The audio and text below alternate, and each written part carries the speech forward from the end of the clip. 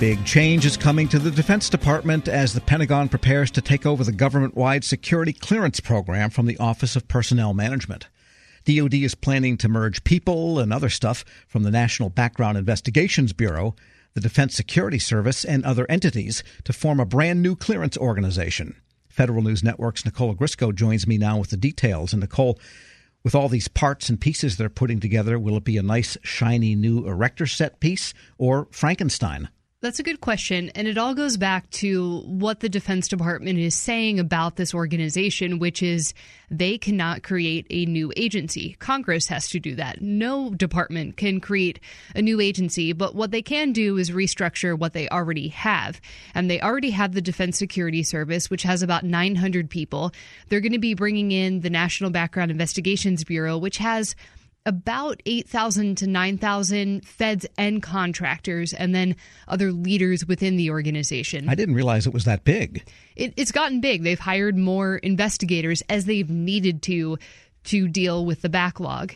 So while it might not be a brand new shiny agency, they are going to bring in some other bits and pieces that we've learned about, specifically DoD's Consolidated Adjudications Facility, some counterintelligence resources from throughout the department, and then generally this overall entity, which we're hearing will be called the Defense Counterintelligence and Security Agency, will have three main functions: personnel vetting, critical technology protection, and counterintelligence. And that will really draw on multiple aspects of the Defense Department and specifically focus, though, on security clearances. Yeah, so the function really then is moving over to a new overseer, and I guess technically that's not a new agency. It sort of walks like a duck, sounds like a duck, but it's still a dog. Sure, and I think the big thing, though, is that NBIB is essentially being lifted and moved almost in its entirety to the Defense Department. You know, it's unclear whether or not Charlie Phelan, for example, who leads the NBIB, will be coming over. But in theory, this will be a new organization that will eventually serve as the government-wide security clearance provider. I guess the other question is, on the DoD has been doing part of their own background investigations for a while now. I guess, about a year? A little less than a year at this point. It's been actually almost a year since Congress authorized them to begin doing their own security clearances. And the big issue for all of this is the backlog. And has DoD been able to bring down its backlog in that less than a year? So, yes, it has been able to bring down the backlog. It stood at about 725,000 at its peak, and it's now down to around 600,000. So pretty good progress. And the way the DoD has been able to do that is by really putting more people and resources into continuous evaluation. So if you're up for a reinvestigation, for example, what DoD is doing is they're performing an initial check. And if no red flags come up on that initial check, they're not doing a technical reinvestigation. They're just putting you into continuous evaluation. So that's ultimately how they've been able to bring most of the backlog down. Now, industry is happy that DoD is using continuous evaluation more. However, they point out, well, that's great that the backlog is down, but you've gotten the backlog down not by physically performing more investigations, but by, in a sense, reducing the number of investigations that you have to do. Yeah, and that's process improvement, which is really what they should be driving at. Sure. And again, industry is happy that DoD is putting more focus into CE. We're speaking with Federal News Network's Nicole Ogrysko. And of that backlog, do we know how many are, as you put it, reinvestigations or people that are due up for checking versus brand new, fresh intake? I don't have the numbers, but there are a significant number of initial secret or top secret investigations that still need to be done. And that's industry's point, is that from their perspective, they're still sitting around waiting for progress to appear on their end. And that's really the concern that they have, is that for them, they can't, guarantee someone a job, for example, if they're going to be waiting around for a security clearance. And, they see it as a recruitment and a workforce issue. And ultimately, someone made this point. I spoke to a few industry officials for this story, and they made the point of, government is asking more and more of us. The RFPs are coming.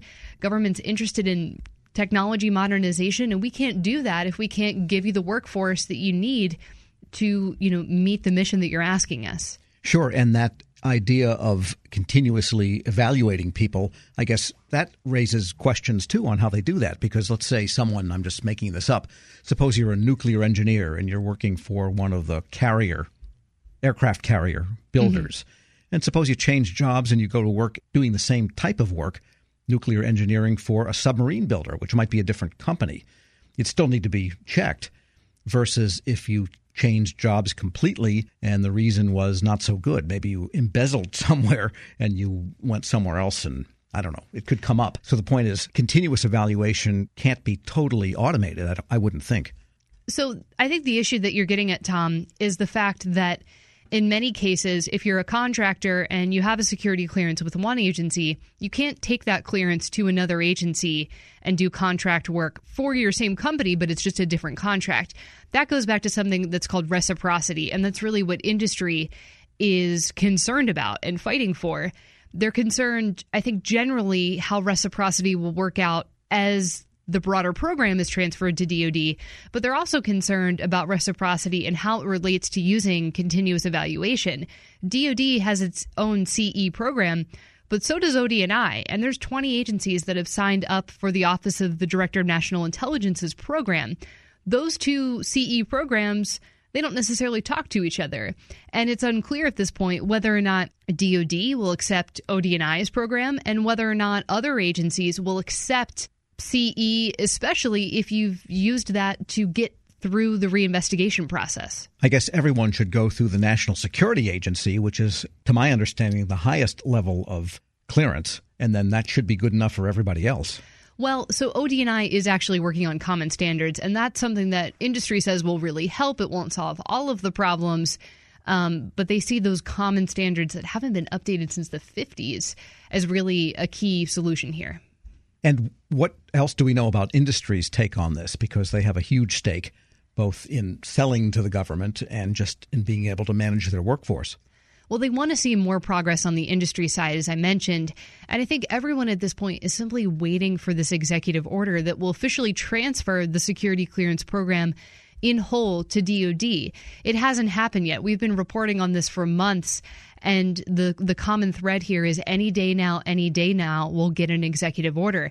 DoD, meanwhile, has been making preparations, as we've talked about, on their own, but they can't do anything and officially stand up this new entity, as we've described, the DCSA, until they get that executive order. And that's what I think everyone's waiting for. I wonder if that executive order is being informally vetted, maybe with industry, which I think is not unknown, and they can't get everyone to say, yeah, we'll live with this once it's released. I think there are some legal issues that they've had to sort out. I think it goes back to who specifically has been designated, perhaps by law, as the security clearance provider for all of government.